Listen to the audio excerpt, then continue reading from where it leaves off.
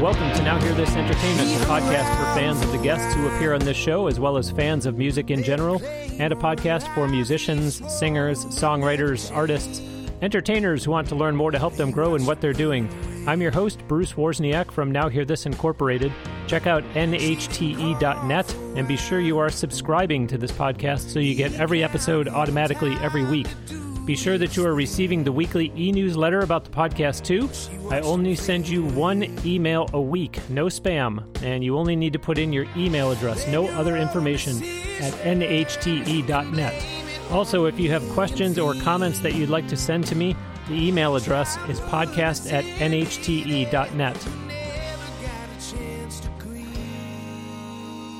Joining me today on the Now Hear This Entertainment guest line from just outside Greenville, South Carolina, my guest is a singer, songwriter, guitar player who has a new single coming out next month. His music catalog is extensive, going back to 2014, having first garnered attention by covering chart-topping artists and posting them online, which landed him a role on the hit TV show Glee. It has also led to him having over 500,000 subscribers to his YouTube channel. He has performed nationally and internationally, including opening for artists from Selena Gomez and Ed Sheeran to Dwight Yoakam and Willie Nelson. He has also performed on NBC's Today Show and on The Tonight Show, as well as ABC's Dancing with the Stars, and he was even a semifinalist on Season 13 of America's Got Talent. You've been hearing a song of his called Hell or High Water. It's my pleasure to welcome to Now Hear This Entertainment, Noah Guthrie. Hey, what's going on, everybody? Thanks for having me. Yeah, thanks, Noah. Looking forward to this. Since I was talking over it and they couldn't hear the lyrics, tell the listeners about the song of yours that was just playing called Hell or High Water. Yeah, Hell or High Water it's a song about growing up, really, and it kind of follows the journey of a young man doing just that, just kind of growing up in his hometown and kind of finding where he fits and what kind of life he wants to lead. And I wrote this. This is a solo write. I wrote this, I guess, about a year ago now, maybe a little over that. But yeah, man, it's one of my favorites in the last couple years that I've written, and just think it has kind of a nice message of not giving up and not tiring out on your dream. So even though a songwriter always hopes that a wide variety of listeners can kind of interpret the song for themselves, since it's said that you do write very personal songs, is Hell or High Water about yourself? I think Hell or High Water is one of those songs that I started writing just for the heck of it, and then I think it's one of those songs that in the middle of it you're like, okay, well, what exactly is this about? Okay, it's about this person, kind of a coming of age kind of thing, and what am I doing right now? Well, I guess I'm kind of in that situation. Is this song about me? Oh man, I guess it is. So yeah, I think this was just one of those songs that just kind of, it needed to be written, and it was just kind of trying to push itself out, and used me as the vehicle to do that. Okay, there's something cool that you said in there that I want to dig into a little bit here, because for the listeners who are aspiring performers, you're up-and-coming songwriters, Noah, you said that you got to a point where you say, okay, what is this song? So just talk about that, what a songwriter goes through, and how do you react to that, where you've got the song idea and maybe you got some lyrics in mind, you start writing them down, and all of a sudden you pause and you take a step back and look and you go, wait a minute, what do I have here? Like, what am I writing? Right. Yeah. I think I think something I run into a lot when I'm talking about songwriting with people who are either new to it or just don't really know anything about the art of songwriting. But I think it's funny to see the reaction from people when you tell them that, well, a lot of your favorite songs start out as just gibberish, like meaningless words, and you're really just trying to fit some kind of word, some kind of feeling to a melody, usually in the beginning, unless you just start out with like a clever line, which that happens. But for me, it usually starts with some kind of melody or a guitar part, and then I kind of layer words on top of it, and then I figure out where it goes. So Yeah, it is. And I know a lot of songwriters who write differently, and it's very much one of those kind of, I guess, like a lightning in a bottle kind of moment when you get that great line. But yeah, man, most of my songs start out as just like, maybe a couple of words that have some kind of meaning to me, but I don't always know what that meaning is until I get halfway through the song. And you just kind of have to figure out what story you're telling, and then figure out if it's your story or if you're like making a character or anything like that. So, I just try to be mindful of it while I'm in it. Interesting. After we finish this interview, Noah and I are going to continue talking in bonus content that will only be available exclusively through the Patreon for this show. You get to hear more from the guest. You get to hear more behind-the-scenes type stuff from me. You get to hear a little more lighthearted, more personal conversation. And this is all only $5 a month. There are currently 25 audio files up there. So Noah Guthrie will be number 26. And you can gain access to all those bonus conversations by going to the show website, nhte.net, and hitting the orange-colored Support Us on Patreon button to go sign up. You will also then automatically get access to all the bonus recordings that come out every week hereafter. If you get the weekly e-newsletter or saw the post that I put across social media a few weeks ago, you read that my application for the COVID-19 relief that the government was giving to small businesses was rejected because they told me it was only being given to agriculture businesses. So regarding Patreon, you're not only getting bonus content every week, but your $5 a month does help me with expenses that I have for doing this show every week. Just go to nhte.net and use the orange-colored Support Us on Patreon button to go sign up for all the bonus audio. We just heard about Hell or High Water, so speaking of specific Noah Guthrie original music, I mentioned in the intro, Noah, that you have a new single coming out next month. Tell the listeners about that track as well, plus whether it's available to pre-save or anything like that. Yeah, I do. I have a new single coming out on July 10th, and it's a song called That's All. And I wrote That's All with some really, really great songwriters out of Nashville, Corey Batten, Jason Duke, and Jason Massey. And when we wrote the song, it was just one of those songs that really stuck out to me as being special and having just this kind of charm to it. And it took a while for me and my band Good Trouble to actually, get in the studio and record it. But we had played it live all over the place for probably, man, I think I wrote the song like probably two and a half years ago, something like that. So we've been playing it live for a while. And I always knew, though, that I wanted to release it as a single and that it just had something kind of special. And it's a song that it's about someone who is looking back, on a past relationship and, just kind of wondering what might have been. And there's a lot of songs out there like that, but I think it's a very relatable song because when you listen to the lyrics, I think there's something in there for everybody. But yeah, it is available for pre-save right now on Spotify if you want to do that.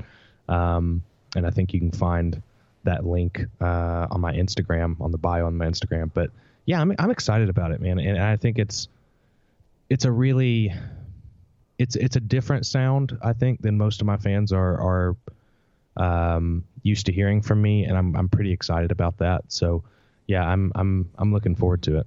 So explain the part about, and this is going to be just for the casual listener out there who's not a musician, but just as a music fan, just explain how you said this song was probably written about 2.5 years ago, and yet it's only getting recorded and released now. So just walk the listeners through, what happens that it takes sometimes that long for a songwriter and artist to get their song out into a single or an EP or an album.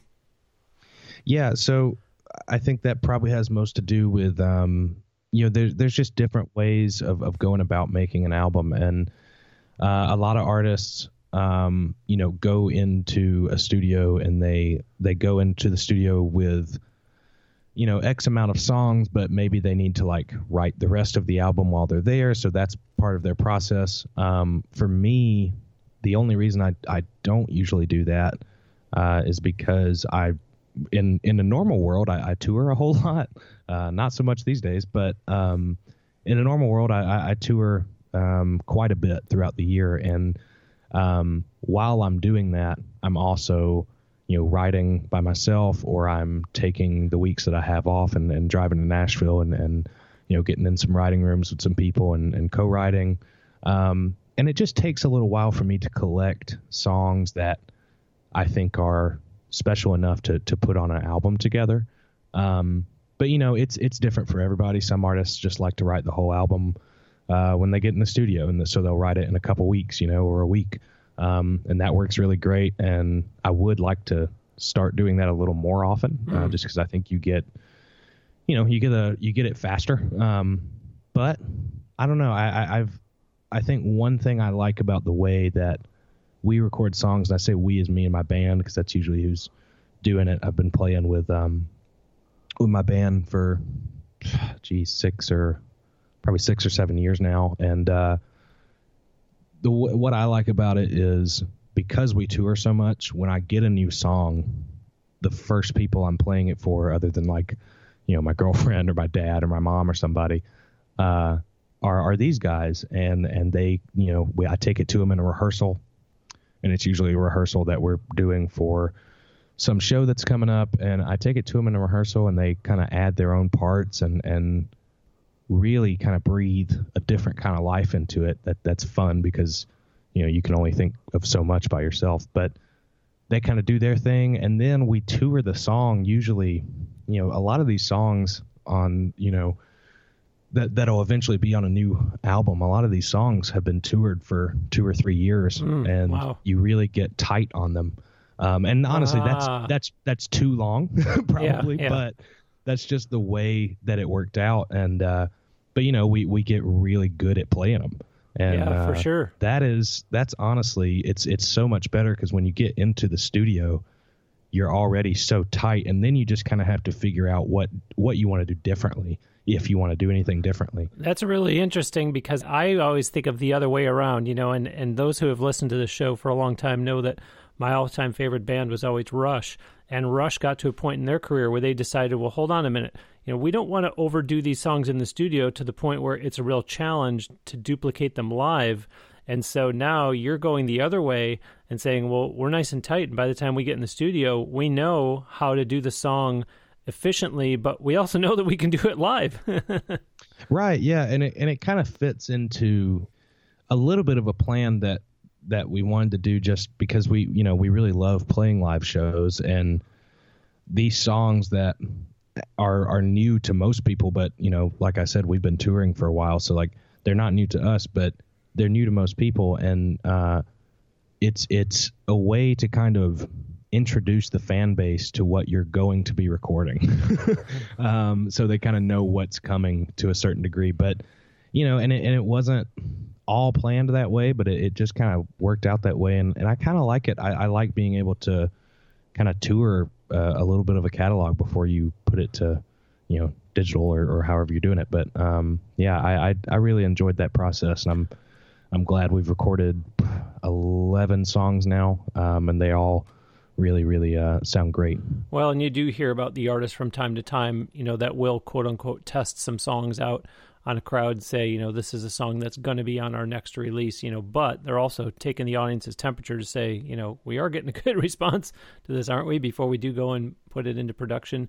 Yeah, for sure. There will obviously be a lot of Noah Guthrie fans listening to this episode of Now Hear This Entertainment, and I thank those folks, and I also invite you all to check out other episodes of the show. But we've been blessed to get listeners from 153 countries around the world, so there will also be people who are just being introduced to Noah Guthrie for the first time.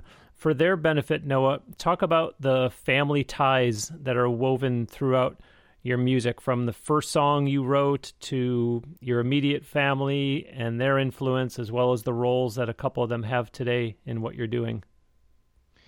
Yeah, I am both blessed and cursed to work with my family, and I think they'd agree with that statement. But so really what happened, I guess my career in a nutshell, I was in high school when I started. I started playing guitar and singing more, and I'd always been around music.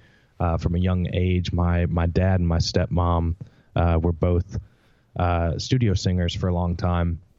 And I would always, kind of eavesdrop on the sessions that they were in and, learn to play bass when I was, 12 maybe, and then moved to acoustic guitar and have kind of stayed on acoustic guitar since. But, been singing since I was little. So it's always been there. Music has always been there. And when I got in high school, I started dabbling with these cover songs just to, kind of get my chops up a little bit and see what I could do. And really, I fell in love with arranging these cover songs more than learning them correctly. I usually kind of turned them on their head and tried to do something different with them. And then I because of that, or maybe it's the other way around, I can't really remember, but because of that, I really fell in love with writing, and writing was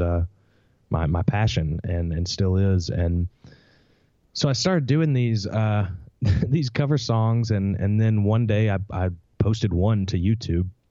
I posted a cover of Where the Streets Have No Name by U2, which was my favorite band at the time. And I did a kind of like ballad version of it, I guess. And it just got, it got noticed online more than I thought it would. And people asked me if I would do some more. So I started doing some more and, realized that this could be something. And by this time I was, I guess, a sophomore going into a junior year in high school. And things just kind of started to pick up and shows started presenting themselves to go play in clubs and go play, at coffee shops and all sorts of stuff like that. And were you doing original music yet at that point? Were you writing? I was writing, and I still have, to this day, I have this EP that I made of probably 5 or 6 songs that were all original, and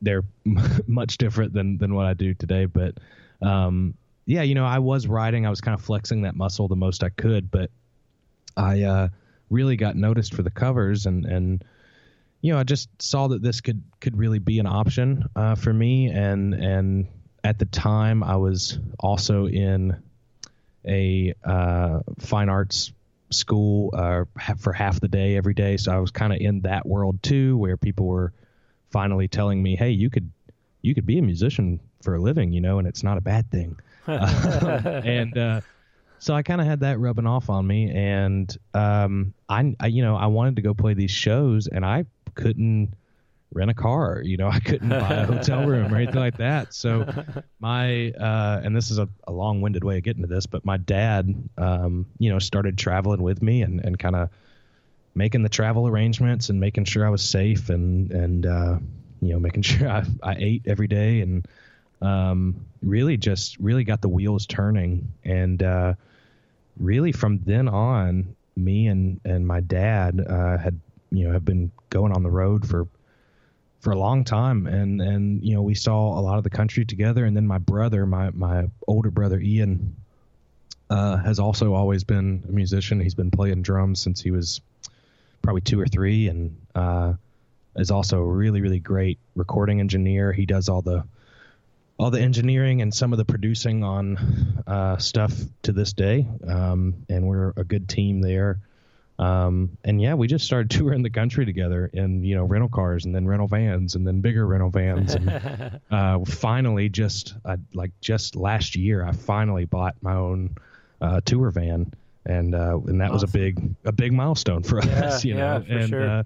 Not having to ride in the same cabin as all the gear is like, it's, oh my gosh, we feel like we're in some kind of tour bus. But yeah, my family has always been there, and it really is a blessing, and can be a curse on some days when we're stuck in a van for too long with each other. But it really is awesome, because I have 2 people at least, a part of my team that are always there for me, and they always have my back. So it's really nice knowing that. And tell the audience why I mentioned the first song that you ever wrote in conjunction with family. it was either the first or maybe the second song, but yeah, I mean, that's the first I remember writing was after my grandfather had passed away, and I was just a kid that was sad and needed to kind of vent that, and that's how I did it. And I remember playing that, and now I feel weird about it, but I remember playing that song for my grandmother, really not long after he had passed, and she was so sweet and sat through it and really humored me on that and was very good, but I can only imagine what that must have felt like. Yeah. If I could go back and have hindsight, I maybe would have done something else. But it's funny. It's family kind of is woven throughout my whole musical career. Well, clarify something. Your music is all released as Noah Guthrie. Mm-hmm. Yet there are mentions of your band Good Trouble. Is that just a reference to the guys on stage with you, or is there like solo Noah Guthrie, or is it Noah Guthrie and Good Trouble, or is it just Good Trouble? Like, just clarify all that. And I guess, who are the other members, by the way, of Good Trouble also? Yeah, okay, so we so Good Trouble is basically, they're the guys on stage. They are usually my brother Ian and a guitar player named Rhett Scholl, who is kind of having has his own presence online nowadays, and is doing quite well with that. And is just a great guitar player, great guy all the way around. And then another friend of mine named Philip Conrad, playing the bass, and that really makes up Good Trouble. And yeah, so everything gets released right now under Noah Guthrie just because it is easier to do, and we're set up to do that. And I have thought about different ways of kind of changing that if I could, but right now it's just kind of not in the cards. But yeah, so when I'm on stage, I refer to them as Good Trouble, and it's just a name we went by, I guess, probably a couple years ago now, and it just kind of stuck. And so it's Noah Guthrie and Good Trouble. Okay. And for some reason, it's making me think of listeners back on episode 248 of this show. My guest was Chris Donahue, and he is the bass player with Emmylou Harris, and they kind of will talk about the Red Dirt Boys, and it kind of got confusing because, like, well, wait, what is this band that you're in called the Red Dirt Boys? And it's like Noah's describing. Right. It's like, no, it's Emmylou Harris, and the guys behind her are the Red Dirt Boys. And so now you're here to clarify that it's Noah Guthrie and the guys behind you are Good Trouble. So yes, yeah, got it. Yeah, it gets confusing. You're in a city called Greer, South Carolina. Nashville is just a short 5.5 hours away. Between that proximity and the success that you've had, why do you choose to remain in Greer rather than relocate to Music City? This is my home, and I'm not saying it'll never happen, because I have no idea what the future holds for me. And there may be a day where I feel like I need to move to Nashville or some other big music city, but this is my home. This is where my friends are. It's where my family is. And like you said, it really isn't. I mean, it's not that far of a drive. It's especially if you're in a band and you're used to making 15-hour overnight drives, a 5.5-hour drive is not that difficult. And it kind of makes me feel a little better when I go to Nashville, because it kind of makes the city and everything I'm doing there seem so fresh every time. And I really love that city. And if I was going to pick another home, I could definitely see myself living there someday. But for right now, it's just not what I feel like I have to do. And I think nowadays, especially in the music business, there's so many different ways that you can go about it. And you're not necessarily having to be tied down to one area of the country. But, I love all my Nashvilleian friends and the city of Nashville, but it's just not for me at the moment. I'm much happier in the Carolinas. Well, and I was just going to say that, listeners, if you're an up-and-coming performer and if you get yourself to the point where you're having the kind of success that Noah's having, I don't remember who it was. Shame on me because I'm always so good at this. But I know there was someone on the show in the last couple months that wasn't in one of the 3 major music markets. And here's Noah having the amount of success that he's in. And it's like, well, if it ain't broke, don't fix it. If someone's telling you, listeners, you need to move to LA, Nashville, or New York, and you're having the level of success that Noah's having, no, you don't.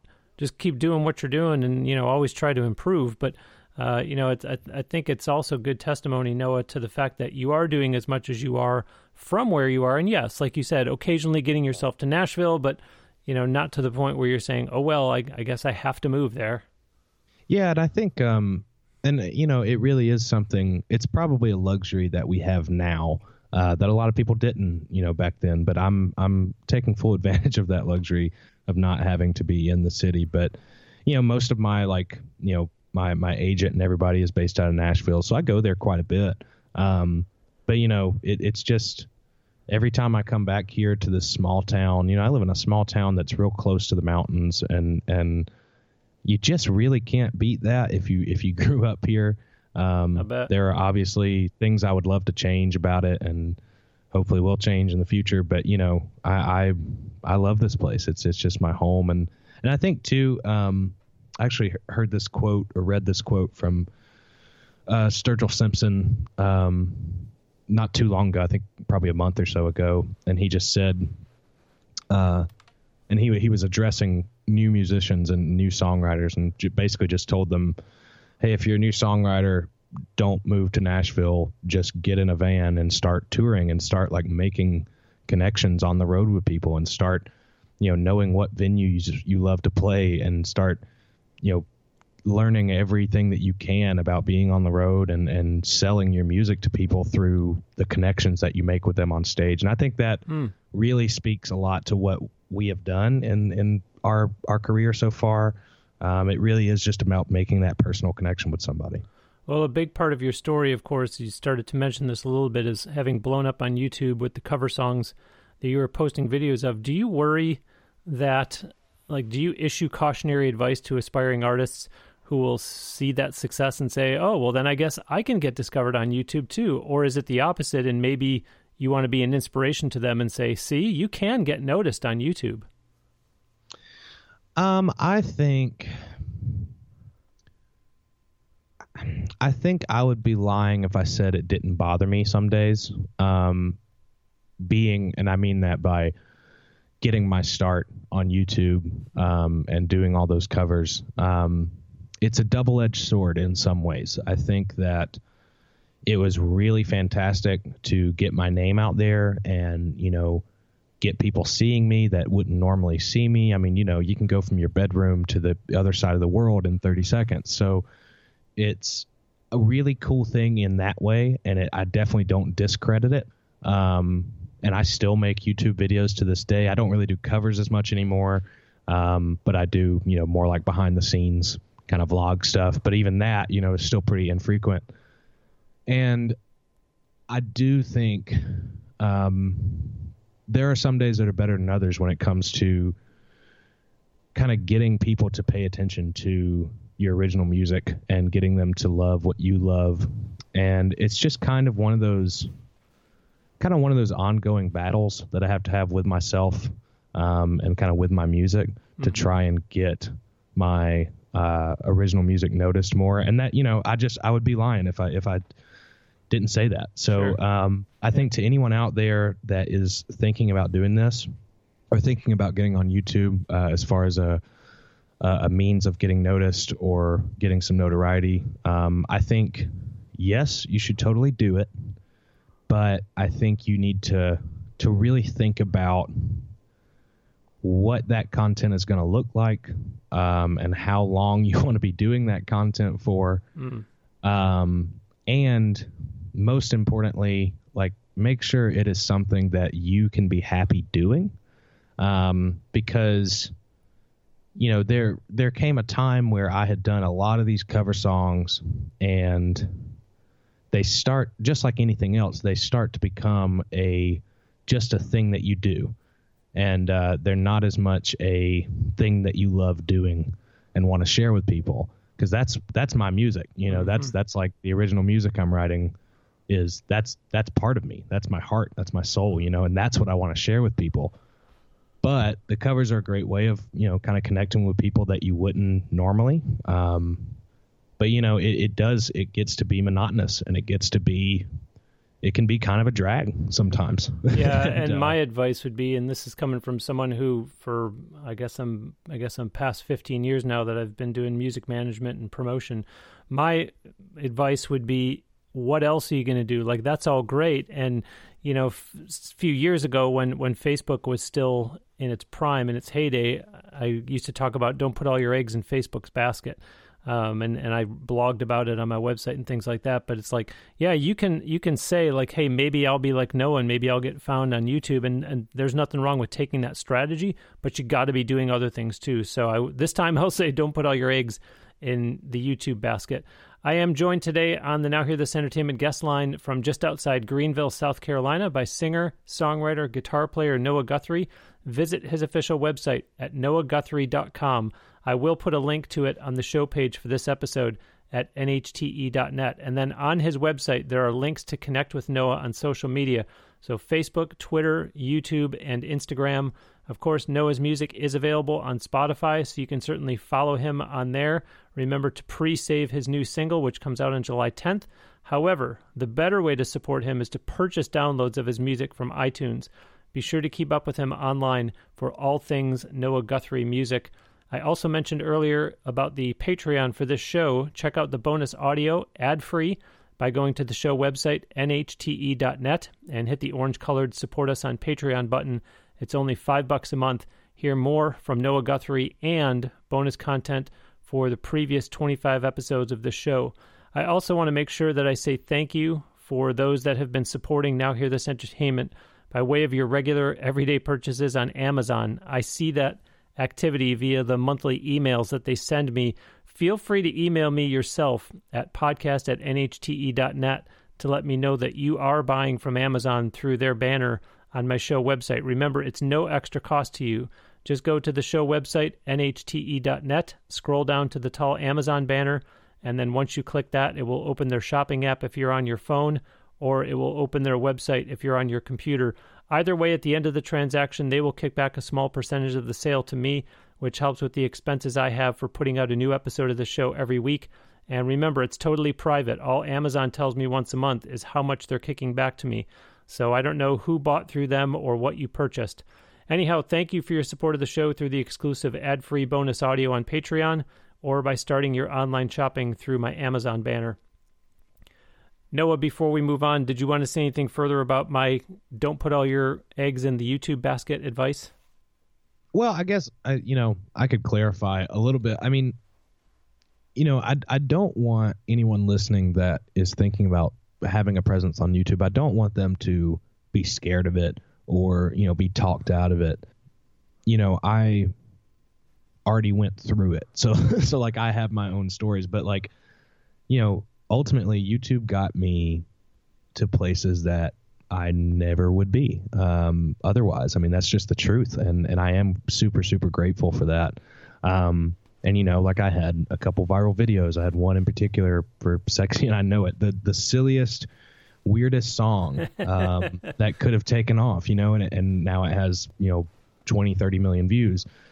And that's fantastic. And it really did do a lot for me and a lot for my career. So there are a lot of upsides, but you do have to keep in mind that, if you do have one of those viral videos that's a cover, that's going to be a part of you for a while. Yeah. And you need to, you need to know that going into it. And again, it's not all a bad thing. It's just, I think you have to find the right balance for yourself and what you're happy doing. Yeah. And how can you deflect that attention you're getting for those cover songs over to your original stuff so people know that you're not a one-trick pony?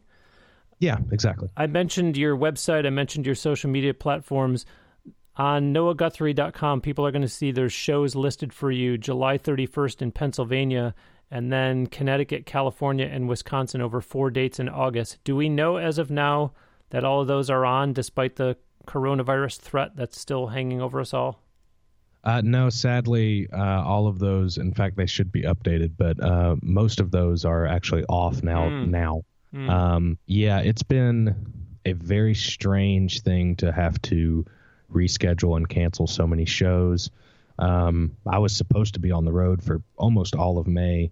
And, instead I basically sat at home. But, I'd just like to say that, you obviously please go to my website and we'll try to get things updated as quick as we can. But it's also, I guess I just ask for patience. If you're a fan that either had tickets to a show or, was looking forward to a show and it's now canceled or rescheduled, I am so sorry. It pains me more than that I can't go out and do those shows, but we are trying our best to honor everything that we can and move things when we can move things. But honestly, right now, people in my industry are probably going to be the last ones to go back to work, and it's just a very strange environment to be working in.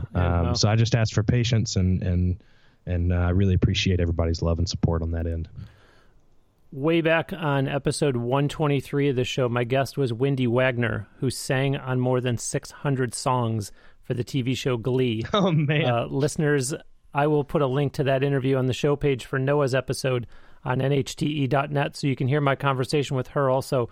Noah, talk about your experience being on Glee, including for those that are in the audience saying, okay, so how does that happen? Like, how do you go from the YouTube success to getting cast on the show? Like, who contacted you? How did they contacted you? And then, like I said, just talk about your whole experience of doing Glee, period. Glee was a really, really cool thing. And it was something that honestly just came out of nowhere. And I mean, it came from somewhere, but basically what happened, I was on the road doing a few shows, and a few months previous to that, I had played a house show in San Francisco. I'd played, for some guys in their apartment. They, invited 10, 15 people. And one of them was, I guess he was another musician. And the following week after the house show that I played, this guy was on a judging panel with someone else who happened to be a casting director for Glee and several other shows. And she said they had been friends for a while, and she was talking to this guy and said, we're really struggling to find this one person that can fill this one role that we have, and really need a shy, kind of like somewhat chubby kid who can sing like Otis Redding. And those were her words. And this guy was like, well, I just saw this guy like last week. And I know him. Yeah. So he passed my information on to her. And, he messaged us saying, or he messaged like me and my dad and said, hey, I met, this person from Glee and you might be getting a call from them or whatever. So just don't deny the call or something. And we were like, yeah, sure. Great, cool. And then sure enough, a couple weeks go by and we get a call from her, and her name was Alex. And, she was very nice and just told us, hey, we would love, they then went and researched me and heard my album and then heard some of the covers and stuff. And, just thought that I fit the part really well, for this character named Roderick. And, how cool is that? It was so weird. It was like, and I'll be honest, I've had a few things happen in my life that were that way, where it just kind of drops into your lap and you don't really know what to do with it. But, I was not an actor. I was not in that world at all. Didn't want to be, like didn't have any kind of aspiration to go and do that. But they said, to just, send a self-tape audition of me reading some lines, and I did that, and I guess they thought it was good enough, and I ended up flying out to LA and doing another audition in front of Ryan Murphy and some of the producers on the show, which was terrifying. It was so scary. And I remember going into it, I had been talking to some of the casting directors, and I just told them, like, look, I I don't know at all what to expect. Like in this audition, like what am I going into? What do I need to do? And you know, they were very kind and knew that I had no experience in this field of work, and you know, just kind of talked me through like, well, this will probably happen and this will probably happen, and most importantly, they will look like they hate you while you're singing, and like while you're running lines, they're gonna look like they hate you, so don't pay attention to their faces.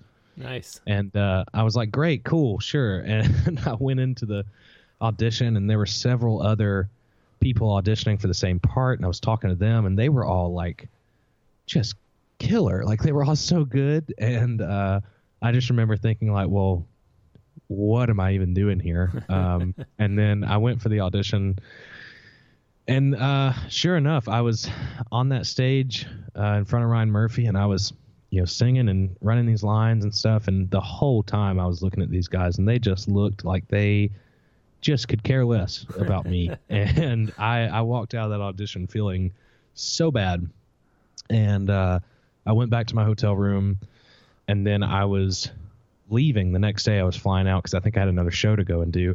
And I was packing my bags, and I got a phone call early that morning from the casting director, and his name was Robert, and he just said, hey man, so you're going to go home and pack your bags, because you're basically going to come back out here in like 2 or 3 days. And you got the part. And I just didn't really know what to do. You know, I don't think I cried or anything, because I was so just shocked that it had happened. And anyway, I did exactly that. I went home, and I was there for 2 or 3 days, and then I moved from home to Los Angeles for probably 7 or 8 months. And you know, and I'd been to Los Angeles a couple times before, so that luckily wasn't the big scary part. It was mainly like, you know, finding a place to live and all that stuff. But yeah, I remember the day I flew back out to Los Angeles, they threw me in a scene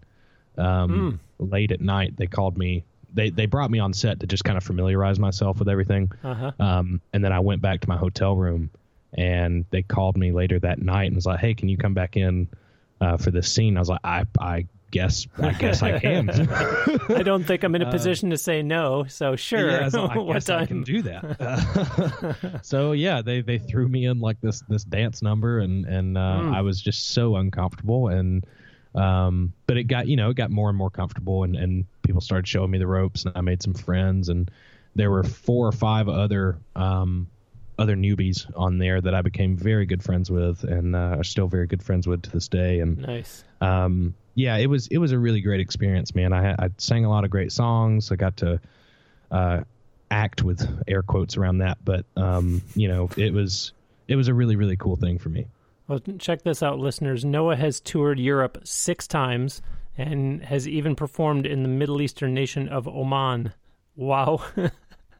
Could you ever have imagined that music would take you to all these places around the world? Do you have those moments maybe in the hotel or at sound check where you stop and look and say, wow, look where I am?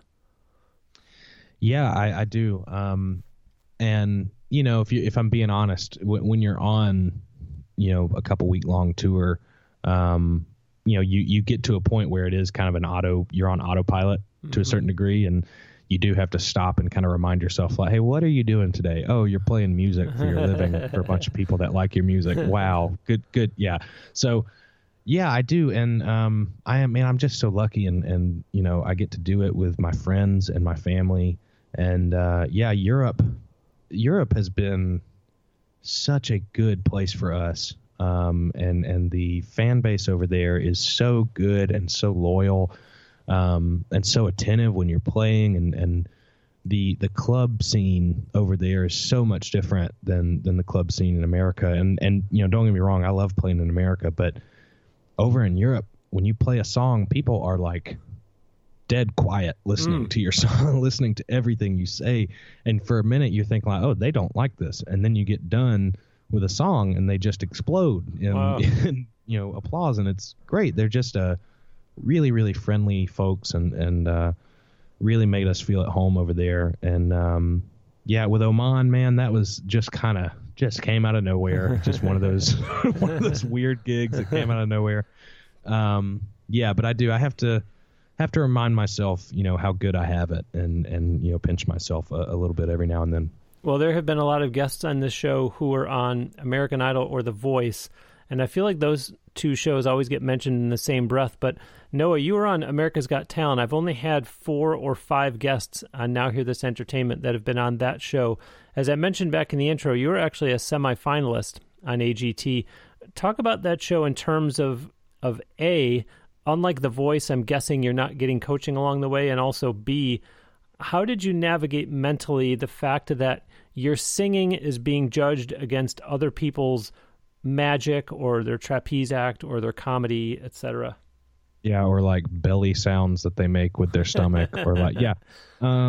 It's weird. AGT was another really, really great thing. But, if I'm being honest, I really didn't have, I didn't want to do it. It wasn't something that was on my radar, really. And I'd been contacted a few times by The Voice and by American Idol, but definitely also by America's Got Talent a few times in the past, and every time I'd turned them down, just because it just wasn't for me. And this time, the same thing happened, and then I just kind of, I talked to a few people close to me, and I talked to the producers on the show, and it just kind of felt like the right thing to do in that moment, and like it would be a good shot in the arm, and I decided to go and do it.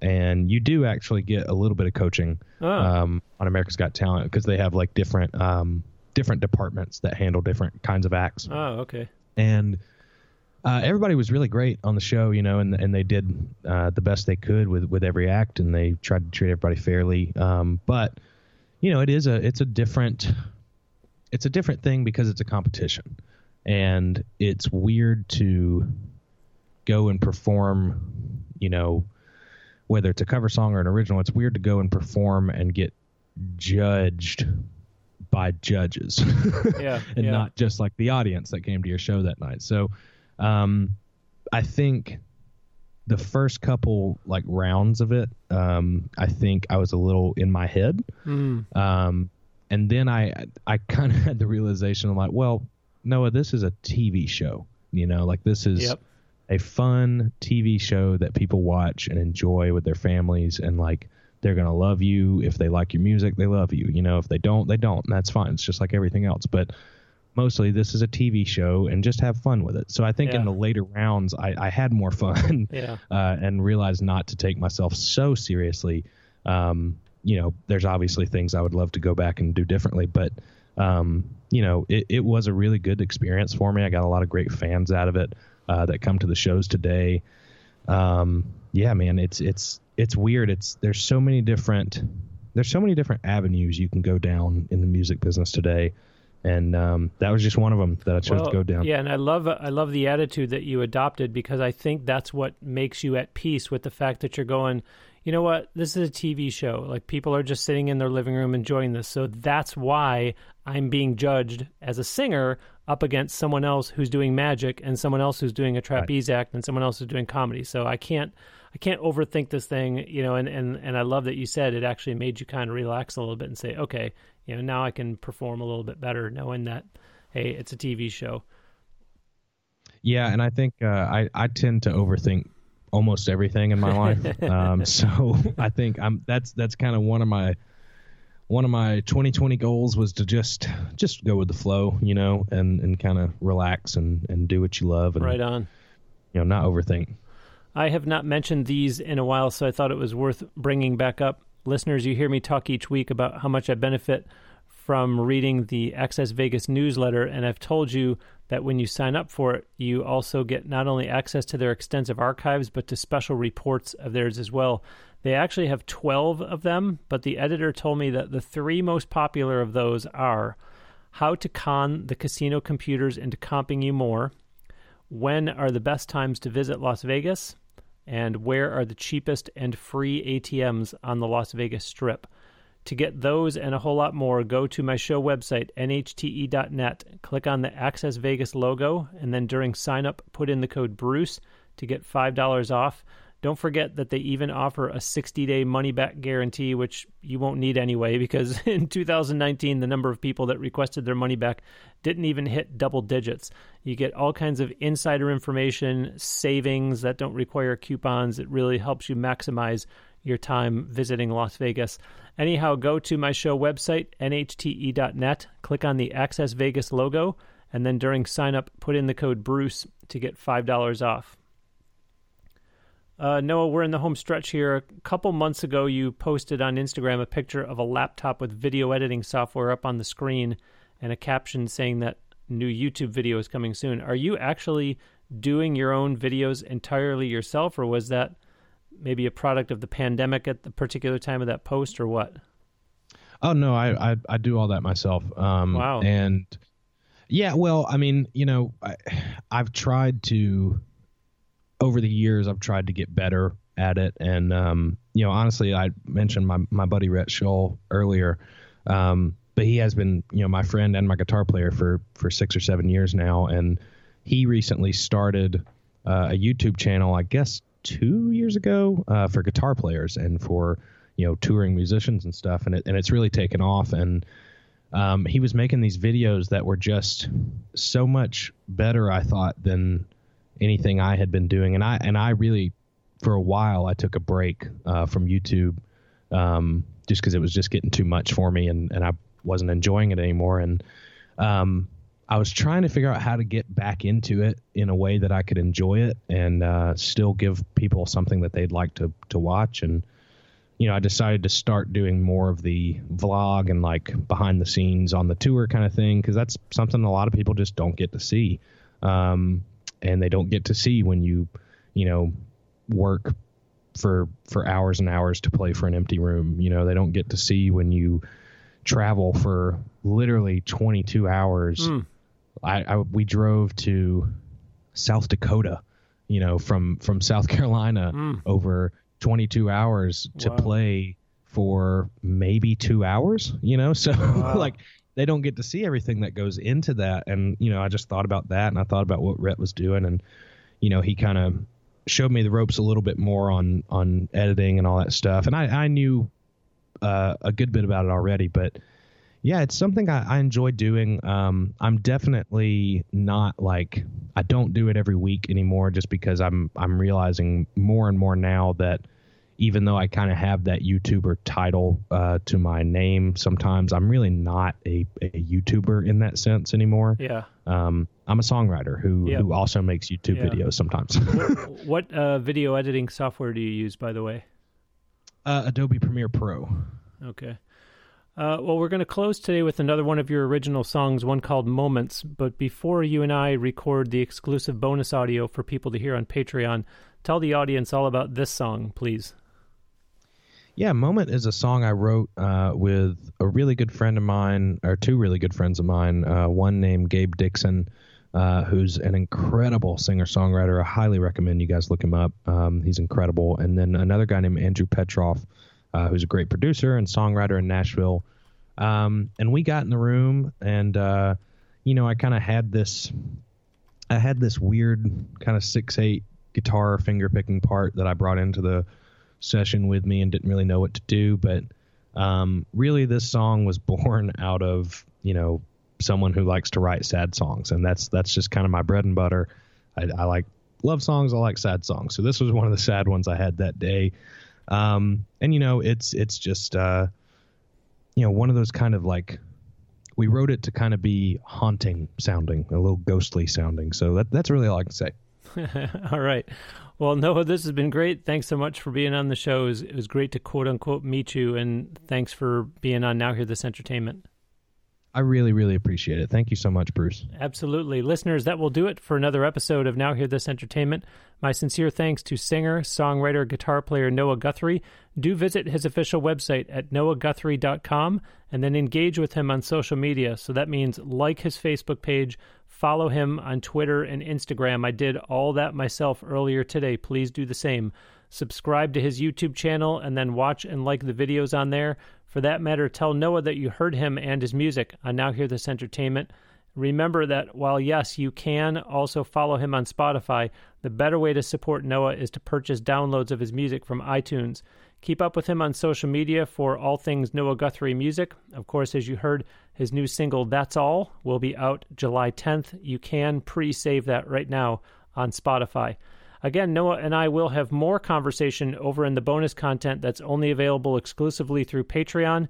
There's already similar audio up there from the last 5+ months worth of guests. It's only $5 a month, and it's ad-free, and that's the only place you can get it. Go to the show website, nhte.net, hit the orange-colored Support Us on Patreon button, and that will take you to where you can gain access to the exclusive content. Remember also about scrolling down on nhte.net to the tall Amazon banner to start all of your shopping through them that way, so that they can kick back a small percentage of the sale to help me with all the expenses I have for doing this show every week for what has been more than 6 years now. There is no extra cost to you for doing that. For now, that will do it for episode 332. Thanks ever so much for listening. We'll send you out today with another song from Noah Guthrie. This is the one he just talked about, called Moment. I didn't stop till I found you. I never knew till I did.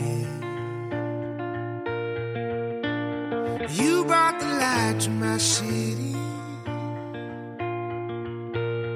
We were two pieces that fit. You were a ghost on the water. Honey, I jumped right in. I was so ready to feel it. I'd do anything to feel it again. 'Cause we were the most beautiful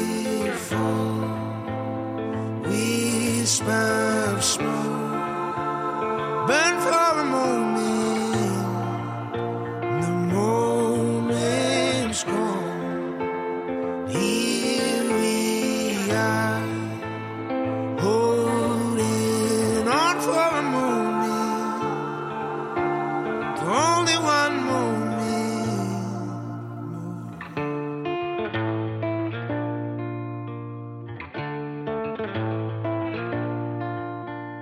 I could imagine the future,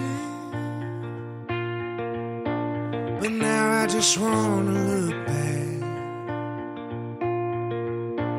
Sometimes the best of intentions doesn't make for a love that can last. We were the most beautiful whisper of smoke. Burn for a moment, the moment's gone. But here we are, holding on for a moment, only one moment.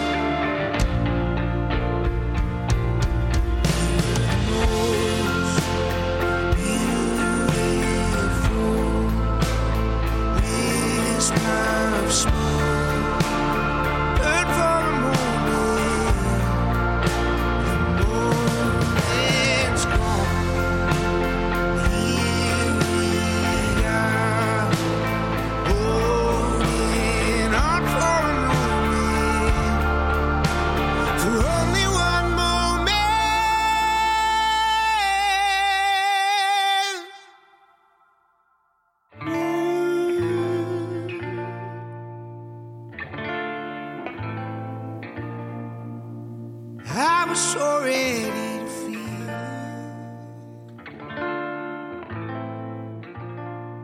I'd do anything to feel it.